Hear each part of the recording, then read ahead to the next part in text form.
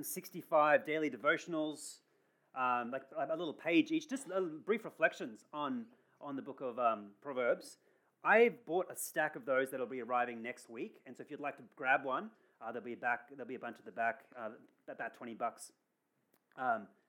Great resource to learn wisdom. And so that's the first one. The second one, I've got a digital copy of it, not a physical one, so I've used one that looks exactly the same. This is Luke, but there's a Proverbs one of these. This one's written by Ray Ortland, and it's a commentary, but it's more like a series of sermons. It is a series of sermons on Proverbs. It is the best thing. If you would like a copy of that, I'm not buying a bunch of those because they're a bit more expensive. I think they're about $40. This one's $30, so there you go. It is, if you want to do the deep dive, this goes covered line by line through the book of Proverbs. It would be a fantastic read. And so those are the two things out there for you to consider grabbing. And again, we'll have a bunch of those devotionals next week if you would like one of those. So just keep that in mind for next week. Proverbs. Why are we studying Proverbs now, having finished Nehemiah? Why Proverbs? Let me just tell a story. When I was 16, I lived in Christchurch, New Zealand. Very beautiful place, part of the world. And one of my friend's mums was a teacher at the local community college, TAFE thing. And she was running a course on, like a barista course, like a hospitality course, specifically how to make coffees. And so me and my friends were like, yeah, look, that sounds like a good idea. Learn how to make coffee, a skill that might come in handy down the track for trying to find a job when moving into uni. Sounds pretty smart. Sounds wise, actually. And so we went to that, and after spending a whole day learning how to make coffee, they spent a lot of time telling us how to store coffee. The answer is it's a cool, dark place. And I remember that so distinctly because it was the answer to so many questions on the exam. So many that we actually had an acronym. It was the CDP, right? The cold, dark place. And so CDP became, and I remember that after all these years, the CDP. And the final exam after the theory of where do you store coffee, CDP, was a practical where we had to make a whole bunch of coffees in a certain time limit. So let's see if you can actually make like acceptable coffees in a reasonable amount of time before we give you the certificate saying that yes, you're a certified barista. Now, I was there with my friends, and I don't know if you know about this phenomenon, but when you put a group of teenage boys together, no matter how clever they are, they get really dumb. It's as if we all have to take turns using the one brain. Do you know what I mean? It's like, it's your turn to use the brain, and then it's my turn. And so we made it a game, because of course it was more like a challenge, which is you had to drink all your coffees that you made for the exam. Well, think about it. Otherwise, they're going down the drain, right? And so there you go. We're being responsible. And so in about 12 minutes, I made 8 coffees, 13 shots of individual coffees. It's 13 individual shots, including a whole bunch of milk. To make matters worse, because I am like a bit sensible, it must be said, I was last. So I had the peer pressure of watching everyone else go first. So I had no choice. And so, yes, I drank 13 shots of coffee and a whole bunch of milk very quickly, like all at once, like just down them, and then we all went home. You would think the high would be the standout, but it was not. The high was the down. I distinctly remember being in fetal position on the carpet afterwards, just being so ill, and yeah, just so much regret. I'm like, why did we do that? Question: was that sinful? I don't think you can find a verse that says teenage boys don't drink lots of coffee and get sick, right? Was it wise? Was it wise? Definitely not wise. Book of Proverbs is about wisdom. Most of the decisions, every day we're going to face 10,000 different decisions, and most of them aren't questions of, is this sinful? Most of the question is this wise? That's actually where we're going to spend about 90% of our lives. 90% of our lives is lived in this space between, there's no clear right and wrong moral imperative here. There's no verse of scripture that really comes to bear on this. I have to kind of use my common sense and my wisdom to make a decision. Do you know what I mean? Like every day we have to figure out, what to wear, what to have for breakfast, how to handle that difficult coworker. I've got that one. Takes wisdom, guys. I'm not talking about Javi either, I've got to say. It's so funny. I'm sorry I said that. It's a joke, guys. It's a joke. How to, as a parent, how to parent. When they're little, it's like, keep them alive. It's easy. As they get older, you start having to deal with very complex situations. It takes wisdom. How to be a good friend to a person who's having a hard time. Someone that maybe needs to be, someone who's making lots of bad decisions. Like, how do I love this person? Do I have that conversation? How do I have that conversation? Are they going to hate me if I have that conversation? If I have that conversation, what do I say? I think you're making bad decisions. How do you say that? So much wisdom. And then all the way up to like the big life questions. Where do I live? What do I do for a career? Who do I marry? Wisdom. You're not going to find answers to those questions directly in Scripture. You have to think, it takes wisdom to make these decisions. And so wisdom's going to fill in a whole lot of gaps in our lives as Christians. And so, we're going to study the book of Proverbs because we all need lots of wisdom. Why? This world is getting super complicated. It's always been complicated. Let's admit that. But we need wisdom. We need wisdom. We're in complicated times. Ray Ortland, in his awesome commentary on Proverbs, he said this. He said, "Let us not underrate what we have here in the book of Proverbs. Biblical wisdom is more than what we find in a fortune cookie. It is more than an optional add-on for people who want to upgrade their lives from, say, a 4 to a 7 on the scale of 1 to 10. This wisdom from Christ is a matter of life or death." Proverbs 13:14 says, "The teaching of the wise is a fountain of life, that one may turn away from the snares of death." If we have love, but not wisdom, we will harm people with the best of intentions. I'm sure you've seen that play out. If we have love but not wisdom, we will harm people with the best of intentions. If we have courage but not wisdom, we will blunder boldly.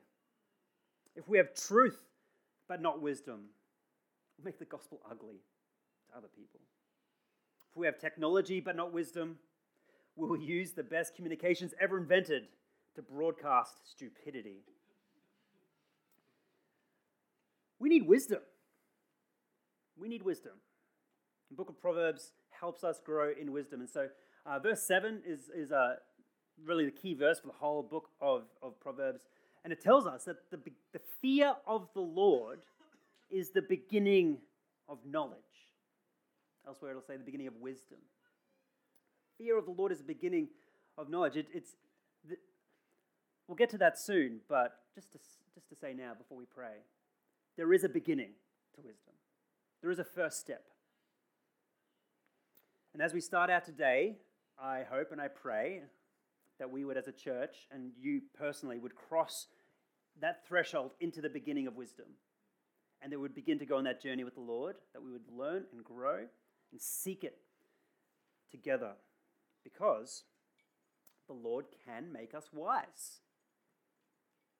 So let's pray to that end now, and we'll open up our text. Let's pray. Father, as we come to the start of the book of Proverbs, I ask that you would make us wise. Lord, use these next few weeks and months, Lord, as we sit in this book, Lord, to grow us in wisdom. Would we understand what we read today by your Spirit's power? Illuminate the text and soften our hearts and minds to your word, we pray. Amen. Amen. Today, we're going to be just in the first 7 verses of Proverbs. It's the prologue of the book. It's the introduction to the book. And so thanks for reading out before Ian. And what we're going to do is we're going to look at it in 3 parts, broken it down to 3 kind of sections. We've got the three F's. Love that. I always feel like a win when I manage to make it work. the form of wisdom, firstly, verse 1. The fruit of wisdom, 2 to 6. And finally, the foundation of wisdom in verse 7 there.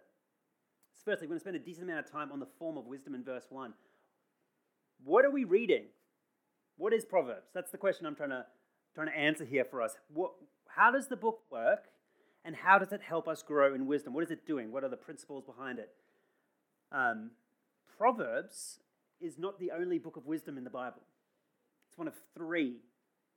Arguably, there's a 4th. The other 2 important ones are the book of Ecclesiastes and the book of Job.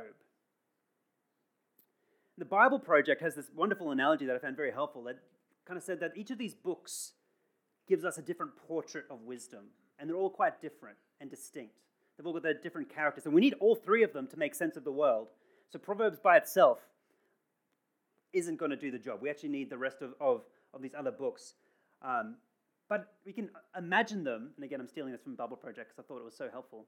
You can imagine these 3 books as 3 different people, 3 different teachers that are going to teach us about wisdom. And they kind of got these different profiles. So Proverbs, firstly, she is a brilliant young teacher. She's brilliant. She's not just smart, she is just brilliant, again. And she's a she, because in the book of Proverbs, wisdom is personified as Lady Wisdom, a woman, and all the wives said, amen. That makes sense, yeah. It makes a lot of sense if that's the truth. Especially after my story about teenage boys making themselves sick for no reason. Oh, gosh. Wisdom. Her life is successful and it's beautiful, it's noble, there's a nobility about her. She just blesses everyone in her radius. Her life just exudes something of the character of God in it. She's wise and humble and diligent, and she just has this insight. She can just see past everything. She can just see to the core of the matter, and she just understands how the world works. She understands complex things. She would make the best friend ever because in specific situations, she just knows exactly what to say. She just has the best advice for really, really, really complicated, hard things. This is Proverbs. This is who she is. Ecclesiastes is quite different. Ecclesiastes, he's more like that razor-sharp, like middle-aged professor. He's a philosopher. And he has this way of asking these penetrating questions that just makes everyone around him feel uncomfortable. He can just make everyone go, like, just squirm, because he asks just deep, deep, deep fundamental questions. And everyone has to think about what life really means when he's in the room, because he's gonna make us think. And finally, you have Job, who's the weathered old man who has seen everything that life has. He's seen it all. And he knows that the world is complicated and that sometimes people suffer for no reason. And he knows that kind of trite sayings can be a little bit, life's a bit more complicated than that. And so we need Job as well in the room. Today, yes, we need to learn from all of these, but over the next few weeks, we're putting Ecclesiastes and Job aside and we're focusing on Proverbs. How does the world work generally? What are the important kind of underlying principles of the world? And so that's what we're going to be doing in the book of Proverbs. It's going to be really great. The book itself is divided basically into two parts, two halves. The first 9 chapters, so that's where we're going to spend the next probably 5 or 6 weeks, 4 to 6 weeks we'll do in 1 to 9. It's really teaching about wisdom. It's wisdom about wisdom. It's a father talking to a son. Hey, son, get wisdom. Wisdom is the most important thing in your world. Go after it. Seek hard. Beware the folly of the fool. Be wise. Learn. Keep learning. Be humble. And you're just going to bang that drum for 9 chapters. From 10 to 31, it's really probably what comes to mind when you think of the book of Proverbs. It's those little sayings on a whole bunch of random stuff, just all mixed up. It's on shuffle. It's just you'll read one thing and read another thing, and it just kind of keeps going. There's about hundreds of these short sayings. So when we get to that part, we're going to go thematic because we can't really preach through that part of the word coherently. Whereas 1 to 9 makes a lot more sense going through. Okay, so let's get to verse 1 today. We're going to see the book's title. The title of the book, verse 1, The Proverbs of Solomon, son of David, king of Israel. So firstly, these are the Proverbs of Solomon. So the first thing we need to ask ourselves is, what are the biblical Proverbs? What are Proverbs? How do they work? I'm going to spend a little bit of time here because this is really, really, really, really, really, really important. And if you miss this part, then the rest of Proverbs makes little sense. So I really need to understand the idea of how Proverbs work, what they are, how they function.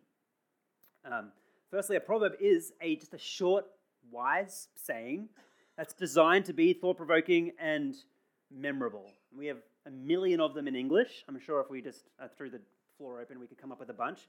For example, finish these for me. A watched pot never boils. Better late than never. Speak up. Beggars can't be.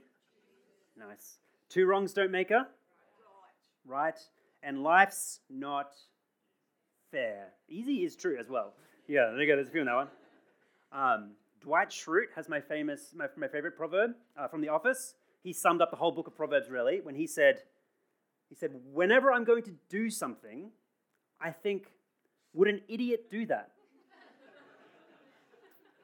And if they would, I do not do that thing. That's the wisdom of Dwight Schrute. And a lot to be learned from that. If only our world lived by that principle a bit more. Would an idiot do this? Then don't do it. That's Proverbs in a nutshell. But so we're familiar with Proverbs, but just think about how they work. Like, just think about what's actually happening. I'll just give you one example.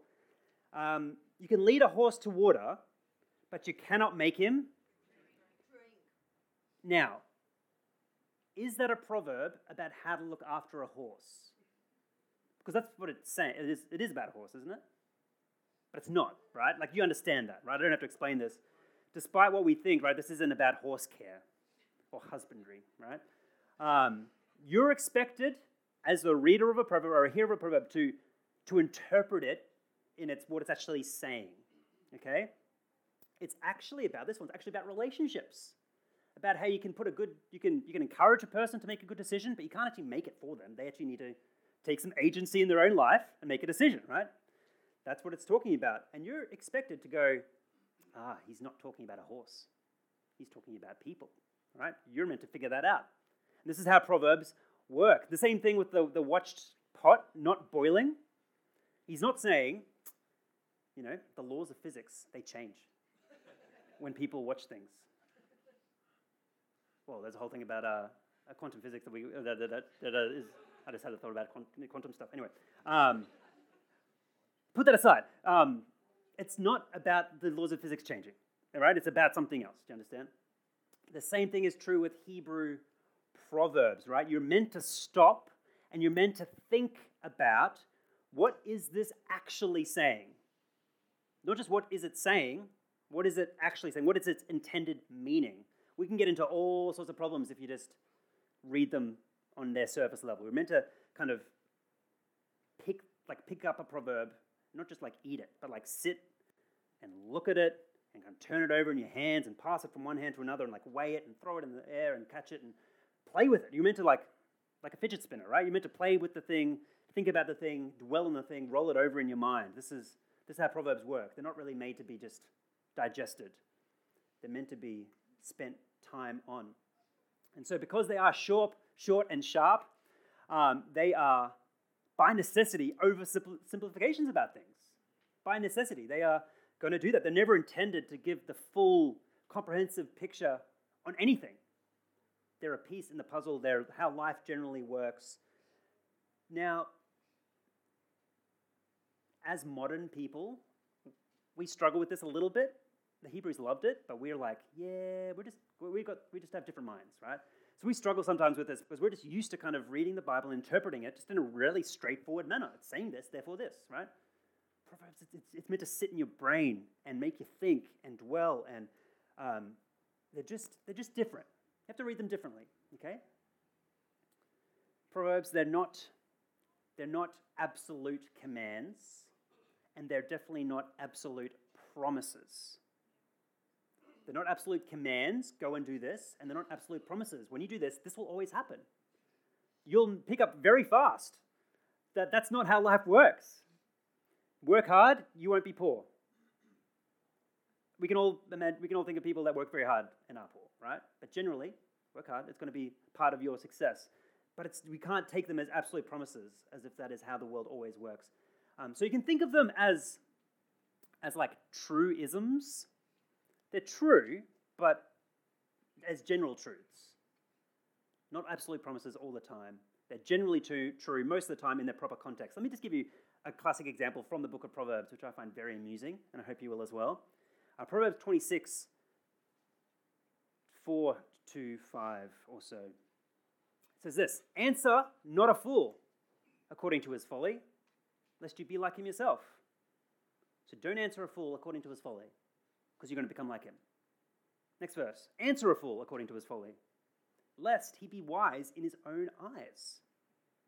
Question, according to the Bible, the Word of God, should you answer a fool according to his folly or not? What does the Bible teach about answering a fool? Well, the proper answer is it depends, right? Now you might see this, like again, some people see this and they're like, a contradiction. The Bible's it's garbage because this is a contradiction. Which one are you supposed to do, right? It's like no, you don't understand how Proverbs work. They're designed to make you think. So you're all doing that right now. You're like, what do you do with a fool, right? Apparently, there are some fools that you should not engage with, because to engage with them is just to come down to their level, and it's just there's literally no point, right? Those of you who have ventured into the YouTube comments know that this proverb is true. There are some fools you just don't bother with, right? However, there are other types of fools who we should engage with to help them see the error of their ways. Otherwise, how are they going to stop being a fool, right? We have to engage the fools sometimes, right? And we, as the reader, or you as the reader, are meant to ask the question, which fool am I talking to right now? So next time you're talking to a fool, go, which kind of fool is this? Is this kind of fool or this kind of fool? Because they're definitely a fool, right? So do you see these aren't contradicting, they're complementary angles of what to do with a fool. Sometimes you do this, sometimes you do that. Wisdom. Do you get it? You kind of seeing that? How that works? There's a couple in English that do the same thing, actually. We have the saying, many hands make light work. Everyone pitches in, will be done really fast, right? But then we also have the saying, too many cooks in the kitchen. Too many cooks spoil the broth. So is it good to have lots of people helping or not? It depends. Thank you. Yeah, yes, you're getting it, right? It depends. It depends on the task we're doing, depends on the wisdom of the people helping, depends on a whole bunch of things. It takes wisdom. And so please keep these things in mind as we read Proverbs. They're not absolute commands and promises. None of them are going to give a full picture of reality. We need them all kind of hanging together. We need to reflect on them. We need to mull over them. They're not claiming this is how the world always works all of the time. Again, see Job, right? These are insights into the general order of things. We need them. And so maybe just 3 things to kind of hold in your mind as we do the series. And I'm sure we'll come back to these 3 things a whole bunch. 3 questions to ask each time we see a proverb are these 3 things, the 3 V's. What virtue does the proverb commend? What's the virtue it's trying to instill in us? Secondly, what vice does the proverb warn against? And finally, what value does the proverb affirm? I think if we spend some time asking each of these questions, what virtue, what's it trying to build in me? What's it trying to warn me against? And what is, on a more big picture, what are the values, the underlying values here that it's trying to instill in us as well? So these are the Proverbs of Solomon. Solomon. Matt already mentioned him today. He's renowned for his wisdom in the Bible. He asked for wisdom. The Lord gave him wisdom, and he has this ministry in his reign of king as being a wise man. And he's from the outset, flagged as being the main author of the book. We have a bunch of other authors as well in the book. For example, we've got Hezekiah's men in chapter 25, a group called the Wise. They show up a couple of times. A fellow called Agur and a guy called Lemuel. So we've got a number of authors in the book, but by and large, Solomon is the main author and collector of the Proverbs. Hezekiah lived about 250 years after, so his men would have probably taken Solomon's work and added to it and adjusted it, and we don't know exactly how it all kind of panned out, but certainly Solomon is the main author of the book. And there's tons we can learn from a man who was given such wisdom from the Lord. So it's going to be exciting, guys. This is Proverbs. I think it's going to be good for us. I think there's a lot we can learn. I think just having that openness to grow in wisdom, it's going to bless us. I really believe that. So this is the form of wisdom. Next thing we're going to see in the next couple of verses is really what it's trying to do. What is the fruit of wisdom? What is the book attempting to grow in us? And so that's what we're going to be looking at now from verse 2. To know wisdom and instruction, to understand words of insight, to receive instruction in wise dealing, in righteousness, justice, and equity, to give prudence to the simple, knowledge and discretion to the youth. Let the wise hear and increase in learning. And to the one who understands, obtain guidance. To understand a proverb and a saying, the words of the wise and their riddles. I'm just going to draw out just 3 kind of levels that Proverbs is working on here.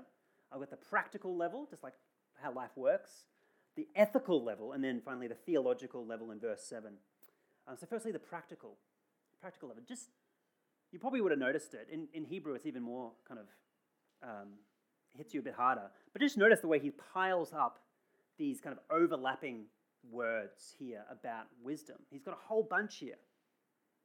Wisdom, instruction, insight, prudence, knowledge, and discretion. And if you have a different Bible in your lap now, you'll probably have different words. This is the ESV's crack at trying to draw out the nuances of these different Hebrew words. Different translations will have different words, but I think the different translations having different words kind of reinforces the point. It kind of makes the point that these are very much overlapping, they're stacking, and they're broadening, and they're giving this kind of fully orbed picture of what wisdom looks like. And so in Hebrew, all of these terms have their little nuances, and so I'm just going to have a little look at a couple of them. The first and most important one, wisdom. The word wisdom. It's the Hebrew word chokmah, and it's the main word all the way through Proverbs. It has this connotation that probably doesn't exist in our English, but it has a connotation in the Hebrew of skill. So it's the same word is used of artists as they create something beautiful, this beautiful work of art. They were working with chokmah. It's this idea of skill in living well, just being good at life. You're just good. You just handle life well. There's a skill in that. And so you can kind of think of wisdom, the general definition being a skill in living or just being good at life, really. So that is the word chokmah, and that's the one we're going to be coming back to again and again and again and again. The next word I have here is the word instruction. I'm awful at Hebrew, so if there's any Hebrew speakers in the word, I'm just going to butcher all these words. Musar, the word instruction, the Hebrew word musar, could be translated as well as like chastisement or warning or restraint, and it's this idea of like a teacher correcting a wayward student. So it's like this, it's someone who is being kind of continually corrected by life. You know, you make a bad decision, you learn from your mistake. Or you make a bad decision and a parent kind of guides you and corrects you. It's this idea of learning from mistakes. Insight, bina, is the idea of discernment. Discernment, it's the wisdom of nuance. The ability to kind of see shades of difference. It's the ability to kind of avoid simple answers and understand that things are complicated and being able to articulate those complications. Noticing distinctions and shades of difference where other people just see a thing. For example, I'm a big soccer fan, up the Matildas. And when I watch a game of soccer, if you don't watch and I was watching in the room, we would see very different things, right? I'm watching how a player will move without the ball, what they're looking at, where their eyes are, the way they position their body before the ball gets to them, the way the team moves together like a well-oiled machine. Like that person goes there, and this person's going there, and this person's moving up here, and different movements trigger different things. And I'm seeing that. And you just see a ball on the field, right? But I'm watching how the way the coach has clearly drilled them to do different moves. But if you were to take me to like a professional ballet show, I'm just going to see people in tights, right? That's all I'm seeing. It's like, I don't know if this is good or awful. It just looks, and I would need an expert to kind of help me understand, oh, that was really good. Oh, okay, that's good, because I don't know what I'm looking at, right? I think Tim Keller said it really well on this one. He said that this type of wisdom, right, this insight, is the ability not just to tell right from wrong, but the ability to tell good from better to best. That takes insight, that takes wisdom, to be able to navigate those kind of distinctions. The next few, they kind of stack on top of each other. They seem to be quite similar words. In the ESV, we've got wise dealing, prudence, and discretion, or in the Hebrew, haskel, orma, and mizimah. And they all have this idea of kind of clever planning, thoughtful planning, kind of strategy, like being tactical in your decisions. In fact, one of them, the word translated here, prudence, or orma, is the same word that was used in a negative way in the garden of the serpent. The serpent was more crafty, right? He's more shrewd. He's cunning. It's in kind of a negative way, but there's a positive version of that word, isn't there? You're kind of tactical. You don't make dumb decisions because you think about the outcomes, and you make decisions thinking about the future. So it's this idea of being kind of resourceful and clever, and just being able to make things happen, right? It's a very practical kind of intelligence. And so we need all these things to be wise. All these things are needed, really, to be a wise person. And there's one thing I do want you to see here as we think about all those different definitions that are kind of stacked up here, is that none of these things, wisdom is not mere intelligence. I think we could probably all think of people who had a very high IQ, who lacked wisdom, and their lives reflected that poor ability to actually handle life. High IQ does not equal wisdom, in the same way that age does not equal wisdom. Do you know what? In fact, there's studies, which is quite interesting, studies that show that high IQ is not correlated with a successful life. It's just not how the world works. However, there is a high correlation between EQ, emotional intelligence, and success in life. It's that relational wisdom that actually helps people navigate life better than just kind of raw intelligence. And the Proverbs is going to have so much to teach us about relational wisdom, what it means to be wise in that way. So this is the kind of practical level of wisdom. Secondly, just quickly, notice in verse 3, right, the ethical level here. You've got righteousness, justice, and equity. So to be wise, in the sense that you can carve out a good life for yourself at the expense of those around you, the Bible says, is not wisdom. That is folly. So those businessmen, who are ruthless and clever and resourceful and cunning, and are making their profits on the backs of slave labor, not wisdom in the eyes of God. That's not wise. Wisdom is not merely practical, and it is certainly not self-centered. Wisdom cares about what's right. Wisdom cares about what's good. Wisdom cares about what is beautiful and noble. Wisdom is ethical and has this moral undergirding to it as well. And you put all these things together and you begin to get this really beautiful picture, I think, of what wisdom looks like in a life. And so, verses 4 and 5. Do you want to be wise? Do you want to be wise like this? Verses 4 and 5 tell us who is invited into wisdom. We see it is to give prudence to the simple, knowledge and discretion to the youth. Let the wise hear and increase in understanding, and the one who understands obtain guidance. So the first category here is the simple and the youth. Obviously, they need wisdom. I don't think anyone likes to think of themselves as simple. But we all are simple in our own way, I think, and we all need wisdom from the Lord. So if that's you today, hey, you're invited now into wisdom from the hand of the Lord. And the youth, obviously, if you're a younger person, you need a whole lot of wisdom. And yes, you're invited into wisdom. But notice the second group here. I find this very interesting. The second group is the wise. This is one of the most important lessons, I think, that's going to come out of the book of Proverbs over the next however long we're in the book, right? That the wise are committed to growing in wisdom. That's the definition of wisdom, is that you keep going after wisdom. The fool is the one who is wise in his own eyes. He already thinks he's there. He's arrived. He's got this. I don't need anyone's advice. I'm good, right? That's the fool.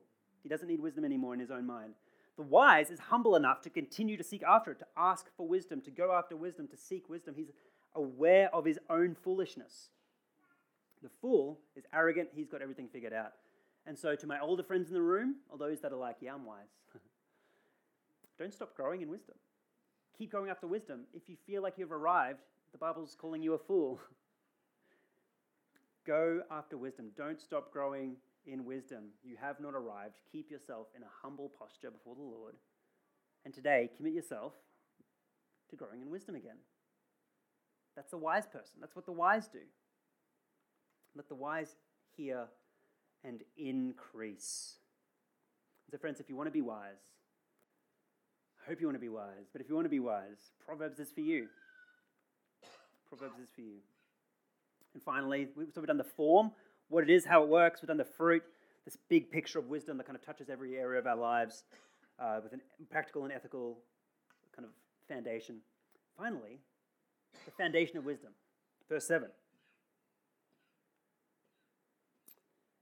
Ray Ortlund said if we could distill the entire book into one drop, it would be this verse. If we could just, the whole thing, just boil it down, this is what it is. The fear of the Lord is the beginning of knowledge. Fools despise wisdom and instruction. Wisdom is also theological. In fact, before it's anything else, it is theological. We can't even begin. We cannot even begin. You cannot even take your first step on the journey of wisdom without this foundation in place. The fear of the Lord is the beginning of knowledge.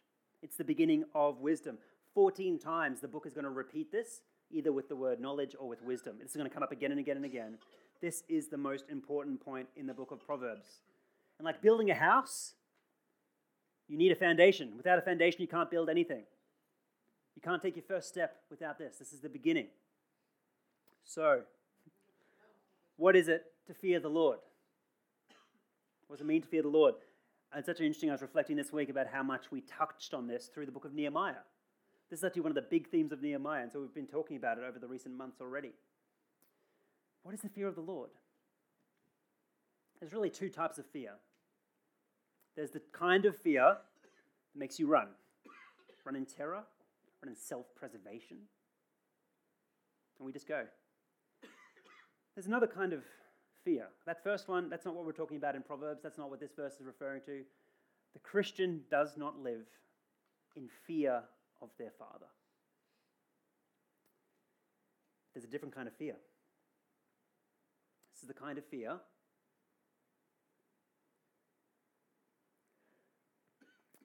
that we feel when we stand in the presence of something so massive, so beyond us, that we feel our smallness. We feel our smallness. So we might think of this kind of fear as being like a reverent awe or something of that nature. It's that awe that comes upon our hearts. And we feel little.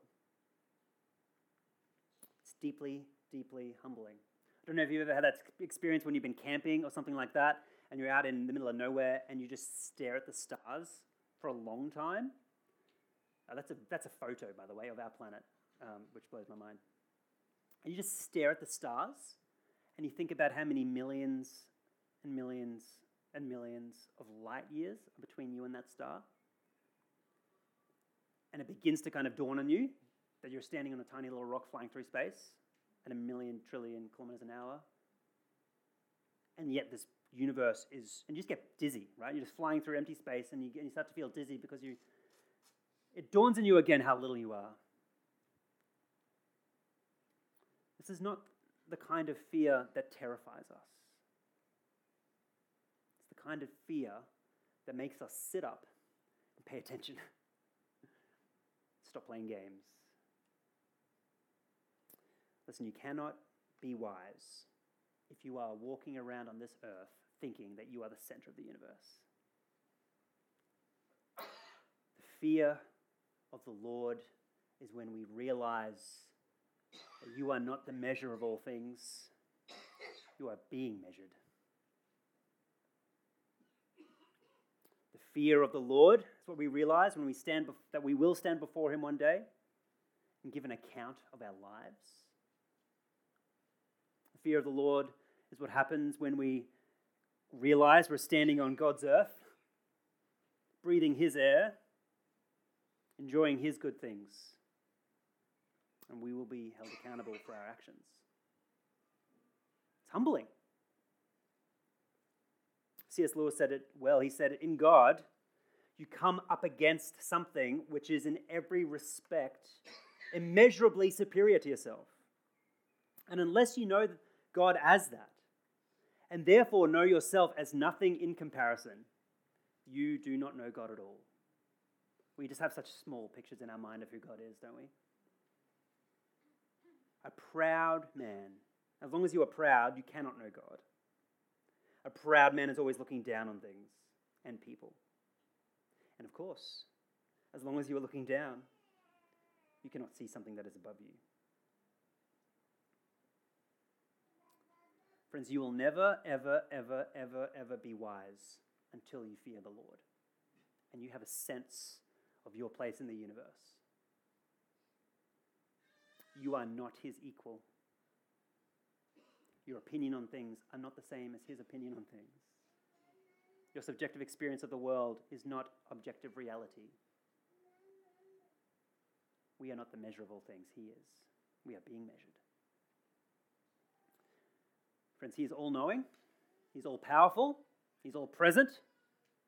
He knows the beginning from the end. He's numbered the stars. He knows every hair on your head. He is the King of Kings and Lord of Lords. And he will judge all people, past, present, and future. He is the Lord. You are not him. You will never be wise until you grasp that this is our God. And you will never be wise until you grasp the fact that he sent his son to die on that cross for you so that you would not have to face judgment, but receive love and grace in its place. You will never be wise until you grasp that the only thing between you and the wrath of God is that cross. A cross to be received by faith, through grace, to be received with thankfulness and joy. So in the next few weeks, as we sit in Proverbs, it'll be a waste of time for you if you do not fear the Lord. Fearing the Lord is the beginning of wisdom. Talking about wisdom without this is a waste of your time. Which means the best thing that we could all do today, everyone in this room, including myself, the best thing we could do today as we begin this journey of wisdom is to draw near to this God in holy awe. To humble ourselves at his feet, to sit up and pay attention to what he is saying to us. Because wisdom, it doesn't start with great learning, but on our knees in prayer, in humility. And I think we can take that, I think everyone here can take that step forwards today. It's a step forwards, but it's also a step down. Down before him, down before your maker. Fear of the Lord is the beginning of knowledge. So let's pray to our good and wise God now and ask for that wisdom.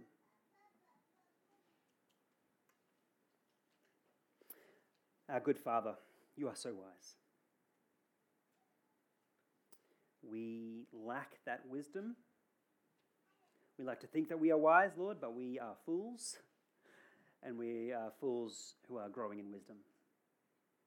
And so I pray, Lord, that you would make us wise, make us wiser than we were. Use the book of Proverbs, Lord, to shape us and mold us and to give us understanding of these things. Lord, we know that this journey into wisdom, it starts with a deep sense of your massiveness and the corresponding smallness of ourselves. Help us feel these things. It's hard for us to face that reality, to be honest. So give us the strength to do that. Give us the courage to do that, Lord, that we might grow truly in wisdom. Lord, help us even as we do lower ourselves. Show us that down low before you is just where we need to be. And so we thank you today for your word. We thank you for the lives that you've given us to lead in this world. But Lord, make us wise. Show us, guide us. Use Proverbs, Lord, to help us navigate the complexities in which we live. And be with us now. Would you receive our worship now, Lord, as we turn to praise you? We pray these things in the name of Jesus. Amen.